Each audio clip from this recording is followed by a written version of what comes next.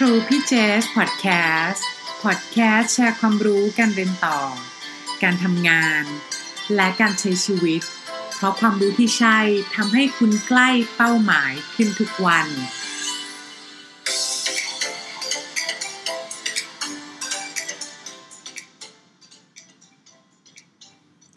สวัสดีค่ะกลับเข้ามาสู่ครูพี่เจสพอดแคสต์นะคะวันนี้คุณอยู่กับเจสภักษิกรทับทิมทองค่ะเป็นพอดแคสต์ที่58นะคะประจำวันที่3เมษายน2562ค่ะวันนี้จะมาชวนคุยเรื่องการจัดอันดับ ranking ของโรงเรียน MBA Business School กันนะคะ ranking เนี่ยจริงๆมีหลายสถาบันจัดแต่วันนี้ที่มาพูดถึงเนี่ยจะมาพูดถึง ranking ของ US News ranking นะคะเป็น ranking ที่เขาจัดมีตั้งแต่ระดับมหาลัยปริญญาตรีหรือที่เขาเรียกว่า college นะคะแล้วก็ระดับ business school หรือ postgrad undergrad graduate ด้วยค่ะก็จะมีทั้ง business school ทางด้านธุรกิจทางด้าน law ทางด้าน engineering วันนี้จะมาแชร์ให้ฟังกันว่า US News Ranking เวลาเขาจัดของ MBA เนี่ยเขาดูจากอะไรสิ่งที่อยากจะให้น้องๆหลายคนหรือท่านผู้ฟังได้รู้ตรงนี้เพราะว่าเวลาเราจะไปมหาลัยใช่ไหมคะเราก็จะไปดู ranking มันก็จะมี ranking ของนี้แหละของ US News ของ Financial Times ของ The Economist แล้วทีนี้เวลาเราดู ranking นะคะอยากจะให้ดูไปถึงด้วยว่าจริงๆแล้ว ranking เขาจัดมาจากอะไรเพราะเราจะเห็นเลยว่า ranking แต่ละที่เฮ้ยทำไมบางที่บางranking อันนี้ได้อันดับต้นบาง ranking อันนี้ได้อันดับท้ายๆลงมาบาง ได้อันดับเกิน10บาง พอมาอยู่อีก ranking นึงได้อันดับต้นๆเพราะอะไรล่ะคะก็เนี่ยแหละเพราะว่าแต่ละที่เขาให้ความสำคัญไม่เหมือนกันเขามี methodology ในการจัดลำดับไม่เหมือนกันแล้วเราควรจะรู้ตรงนี้ไปเพราะอะไรเราควรจะรู้ตรงนี้ไปเพราะว่าเราจะได้รู้ว่าเวลาเราดู ranking แล้วเนี่ยไอ้อันดับที่เขาจัดเนี่ยที่เขาให้ความสำคัญต่างๆเนี่ยมันตรงใจโดนใจเราหรือเปล่าบางที่อาจจะเน้นเรื่องการเงิน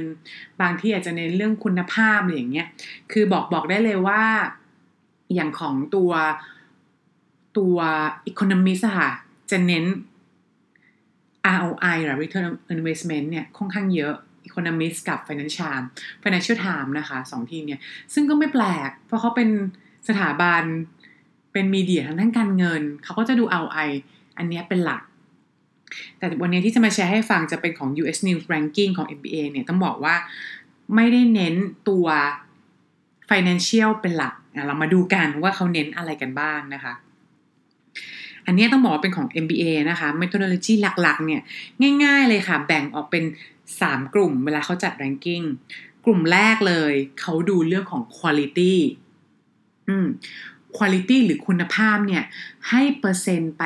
40% เลยค่ะอันนี้ให้เปอร์เซ็นต์สูงสุดเลยคุณภาพคุณภาพดูจากอะไรในตัวคุณภาพเนี่ยแบ่งเป็น2ส่วนค่ะคุณภาพที่มาจาก peer evaluation กันเองและอันที่2ก็คือจาก recruiter จาก peer evaluation เนี่ยก็คือ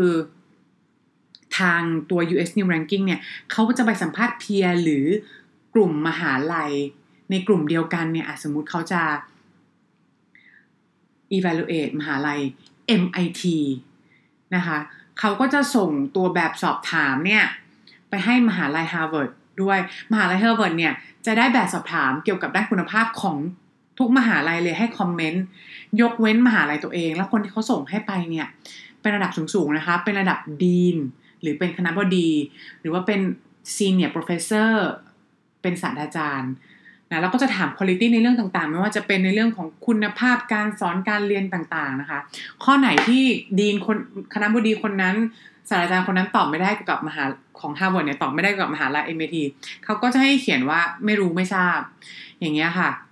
แล้วเขาก็เก็บ data เนี่ยเป็นพันเลยนะคะแล้วก็มาให้คะแนนในเรื่องของ peer evaluation ให้ดูว่าเหมือนแบบคุณภาพที่เพื่อนๆมองคุณว่ายังไงอีกฝั่งหนึ่งที่สำคัญที่บอกไปแล้วก็คือเรื่องของคุณภาพจาก recruiter เนี่ยก็คือบริษัทที่มา recruit เด็ก MBA เนี่ยแหละค่ะไปเขาเอารายชื่อมาจากไหนเขาเอา US News เนี่ยค่ะก็เอารายชื่อมาจากตัว Business School เนี่ยแหละสมมุติ Business School ที่ MIT อีกเขาก็จะไปขอว่า MIT เนี่ยมีคนจบไปแล้วไปทำงานที่ไหนบ้างเขาก็จะหรือมีคนไปอินเทอร์ที่ไหนบ้าง MIT ก็ส่งข้อมูลไปค่ะว่าอาจจะมีคนไปทำงานที่ Google ไปที่ Apple ไปที่ Facebook หรืออาจจะมีคนไปทำงานสายสตาร์ทอัพที่ Silicon Valley อาจจะไปทำงานในเรื่องของ Management Consulting ไปทำบริษัท BCG McKinsey PricewaterhouseCoopers อย่างเงี้ยนะคะเขาก็จะส่งไปถาม recruiter ต่างๆแล้วให้ recruiter เนี่ยบริษัทพวกเนี้ยให้คะแนนนะแล้วน้องก็นึกภาพดูซึ่งเวลาสมมติบริษัทเราเป็นสมมติเป็นบริษัท Facebook ใน Facebook เนี่ยก็จะมีคนที่มาจากทั้ง Kellogg MIT Wharton Harvard Duke อะไรก็ตามเนี่ยเขาก็จะได้ใกล้ชิดกับคนที่ทำงานในบริษัทเขาเองนี่นะคะในเรื่องของคนที่มาทำงานจบมาจากมหาลัยนั้นๆเองแล้วก็คุณภาพของมหาลัยตอนที่เขาไปรีครูทด้วยมีการบริการในเรื่องของ connection network การบริการให้บริษัทเนี่ยเข้าไปรีครูทมหาลัยเนี่ยยากง่ายยังไงมีการติดต่อยังไงแบบนี้ค่ะตัวบริษัทก็จะให้คะแนนตรงนี้นะคะ ranking มาเลยให้มาแล้วพอเขาเอาได้คะแนนตรงนี้มาเนี่ยจากทั้งตัว peer มหาลัยต่างๆแล้วก็ตัวบริษัท recruiter ที่จ้างไปเนี่ยก็มารวมกันเป็นคุณภาพตรงเนี้ยได้ 40% และก้อนแรกส่วนก้อนที่2ค่ะก้อนที่2เนี่ยจะเป็นในเรื่องของ placement หรือการจ้างงานซึ่งตัวเนี้ยUS New Ranking ให้ความสำคัญที่เวทที่ 35% นะคะซึ่งตรงนี้ placement ง่ายๆเลยคือเขาก็มองเป็นคล้ายๆกับผลตอบแทนทางการเงินแหละแต่มาดูนะคะว่าเขาคิดยังไงตัว placement คือหรือการได้งานเนี่ยมันสำคัญจะบอกว่ามันสำคัญมากเพราะว่าเราก็รู้กันอยู่เนี่ยเวลาไปเรียน MBA เนี่ยค่าเรียนเนี่ยค่าเทอมเนี่ยค่าเทอมเนี่ยค่อนข้างแพงนะปีนึงก็คือ50,000 ถึง 70,000 เหรียญก็ประมาณแบบ1,500,000 ถึงแบบ2,500,000แล้วแต่มหาลัยนะคะ2ปีก็4ล้านหรือ5ล้านบาทฉะนั้นเราก็ต้องอยากรู้แหละจบมาแล้วเราได้งานเป็นยังไงบ้างตัว placement เนี่ยค่ะเขาก็แบ่งเป็นย่อยอีกเป็น2ก้อนเหมือนกันก้อนแรกก็คือไปดูตัว mean starting salary and bonus ก็คือเป็นค่าเฉลี่ยที่เป็น mean ของเงินเดือนที่เริ่มต้นบวกกับโบนัสค่ะเนี่ยว่าได้เท่าไหร่ของเวลาคนที่จบมาแล้วเนี่ยจะได้เวลาคนที่จบมาแล้วเนี่ยจะได้เงินเดือนเริ่มต้นเท่าไหร่นะคะซึ่งพวกเนี้ยเขาจะดูเป็นรายปีค่ะง่ายๆคือต้องบอกเลยเวลาดูตัวเลขเวลาเขาคุยกันนะเวลาเราคุยพี่เจสคุยกับเพื่อนก็ได้กับเพื่อนในอเมริกาอะไรเงี้ยเวลาเขาคุยกันอ่ะเขาจะคุยเป็นตัวเลขรายปีกันค่ะซึ่งค่อนข้างต่างกับคนไทยเนี่ยเวลาคุยตัวเลขอ่ะพูดเป็นเงินเดือนนะ salary ของเราคือเงินเดือนแต่คำว่า salary ของเขาเนี่ยเขาจะพูดเป็น annual ฉะนั้นเราก็จะคุยกันเนี่ยว่าเราอยู่ที่นี่เราได้100ก็คือ 100K คือแบบ3ล้านกว่าบาท3ล้านกว่าบาทก็คือต่อปีอยู่อีกที่นึงได้ประมาณ150K ก็คือประมาณแบบ4ล้านกว่าบาทอย่างเงี้ยค่ะซึ่งตัว annual salary เนี่ยเขาก็จะรวมทั้งตัวเงินเดือนแล้วก็โบนัสแพ็กเกจที่ได้นะเพราะว่าจริงๆแล้วพวกนี้คือเขาจะไม่ได้แต่เฉพาะเงินเดือนนะเขาได้หุ้นสต็อกอะไรพวกนี้ด้วยนะคะก็รวมไปว่าได้เท่าไหร่แล้วอีกก้อนหนึ่งที่ดูในเรื่องของ placement ก็คือ employment rate ค่ะอัตราการจ้างงานหลังจากจบเขาจะดูจากอัตราการจ้างงานหลังจากจบณวันที่จบเลยค่ะวันที่จบเนี่ยคุณมีงานหรือเปล่าซึ่งจริงๆแล้วมันก็หมายความว่าคุณต้องได้งานก่อนจบแหละใช่ไหมเขาถึงจะมาดูได้วันที่จบคุณมีงานหรือเปล่าแล้วก็ดูด้วยว่าจบไปแล้ว3เดือนเนี่ยเขายังให้โอกาสว่าเด็กของคุณเนี่ยได้งานด้วยหรือเปล่านะคะซึ่งต้องบอกว่าตัว employment rate เนี่ย US News เนี่ยที่ประกาศออกมาปีเนี้ยเขาเรียกว่าปี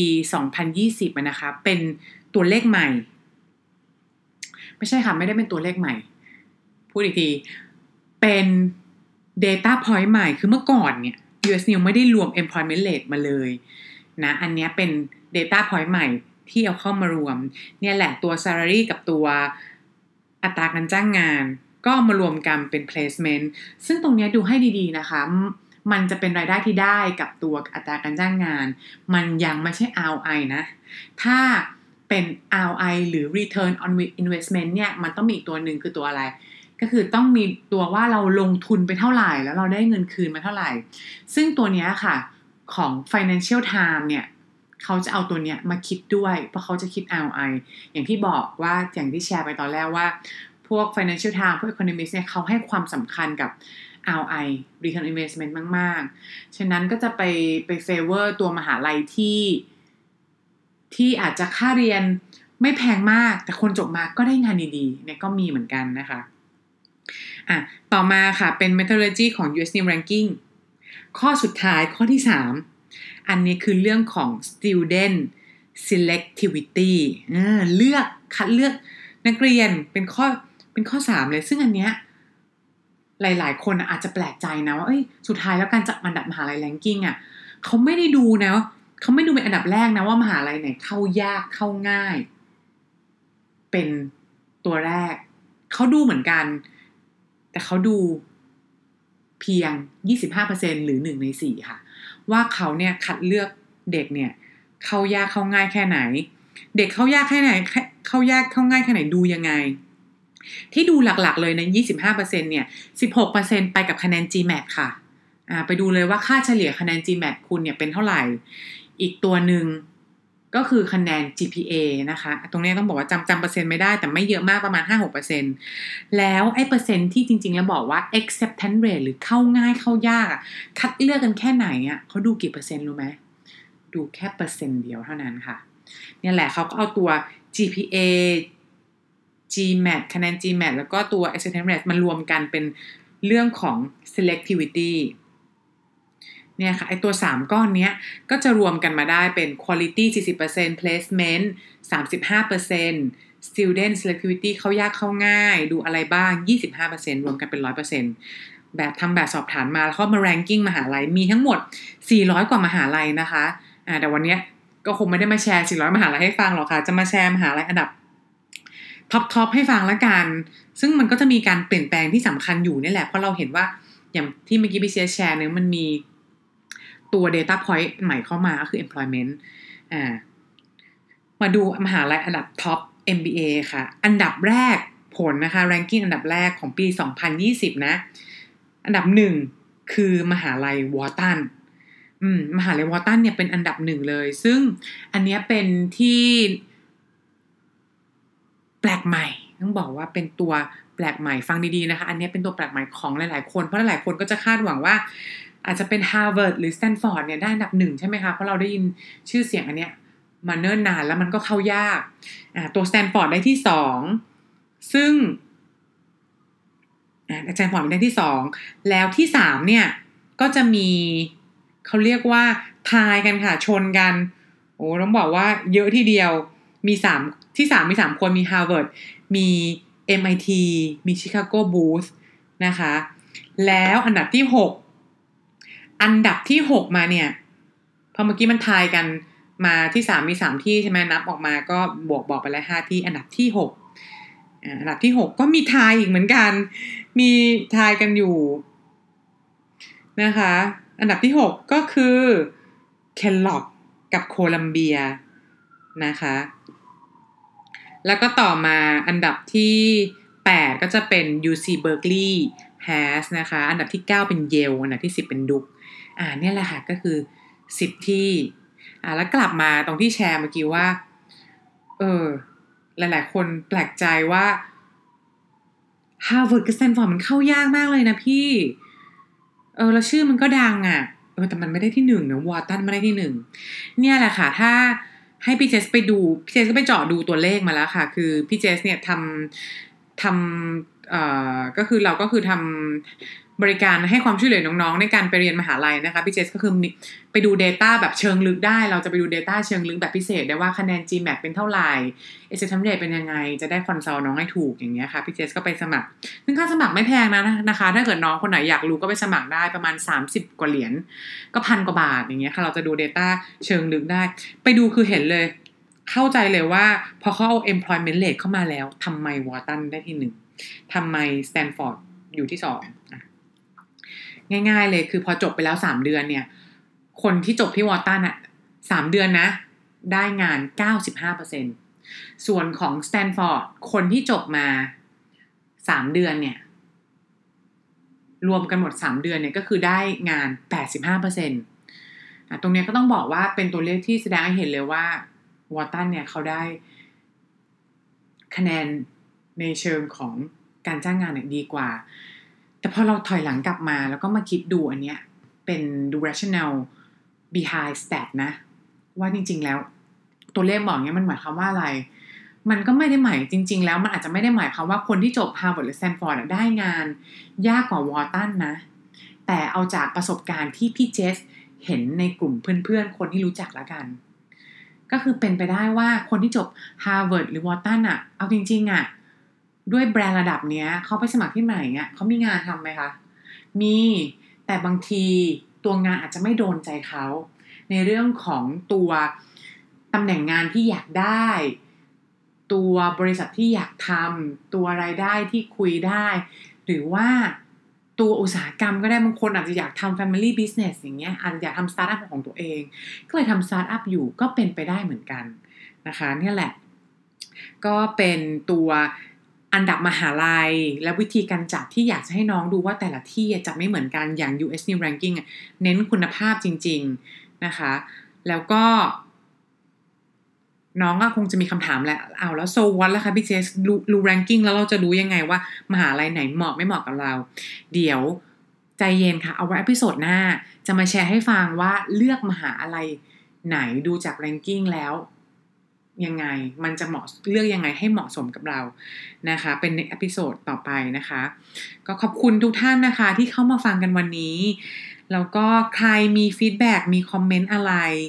ให้มาได้เลยนะคะไม่ว่าจะอาจจะเป็นบางคนอาจจะเป็นในเรื่องของเสียงตอนก่อนหน้านี้มีคนคอมเมนต์ในเรื่องของเสียงว่าอาจจะเสียงกล้องเสียงไม่ชัดพี่เจสก็ลองปรับดูนะคะมาใช้ GarageBand เมื่อก่อนใช้ตัว QuickTime อัดไม่ค่อยชัดไม่ใช่ GarageBand มันก็สามารถปรับได้ละเอียดขึ้นดึงให้ชัดขึ้นก็ลองถามน้องๆแล้วกันว่าเสียงมันชัดขึ้นหรือเปล่าแล้วอาจจะเป็นคอมเมนต์ในเรื่องของเนื้อหาก็ได้ค่ะว่ามีเนื้อหาไหนที่เราสนใจเป็นพิเศษหรือเปล่านะคะอันนี้ก็มีน้องๆหลายคนที่พูดถึงเรื่องเนื้อหาเข้ามาหรือถามเข้ามาตรงนี้พี่เจสก็จะรู้แล้วว่าเป็นสิ่งที่น้องๆหลายๆคนมีเพนพอยต์พี่เจสก็จะมาแชร์ให้ฟังแล้วก็อย่างเช่นหรือคอมเมนต์บางคนมามีขอบคุณก็มีเหมือนกันนะคะคือในเรื่องของการให้กำลังใจอย่างเงี้ยค่ะแชร์ฟังสั้นๆค่ะอย่างมีน้องเรียกว่าน้องพีละกันเราจะไม่ออกชื่อจริงนะคะเผื่อน้องอาจจะไม่สะดวกใจน้องบอกมาเลยค่ะว่าพี่เจสคะอยากขอบคุณมากๆค่ะได้กำลังใจและสติจากพอดแคสต์นี้มากๆน้องเนี่ยฟังพอดแคสต์เอพิโซดที่3สิ่งที่ทำให้ได้ไปท็อปยูได้สำเร็จตอนนี้คือกำลังท้อแล้วก็เครียดเลยค่ะคิดว่าเราคงไม่เหมาะกับท็อปยูแต่พอฟังเอพิโซดนี้แล้วฮึดเหิมแล้วรีมายด์ความฝันและศรัทธาในตัวเองได้อีกครั้งขอบคุณมากๆนะคะนี่แหละใครมีคอมเมนต์เรื่องเนื้อหาเรื่องชอบใจไม่โดนใจยังไงอะไรอย่างเงี้ยคอมเมนต์มาได้เลยค่ะก็จะขอบคุณมากๆนะคะแล้วก็พบกันใหม่วันพรุ่งนี้สวัสดีค่ะ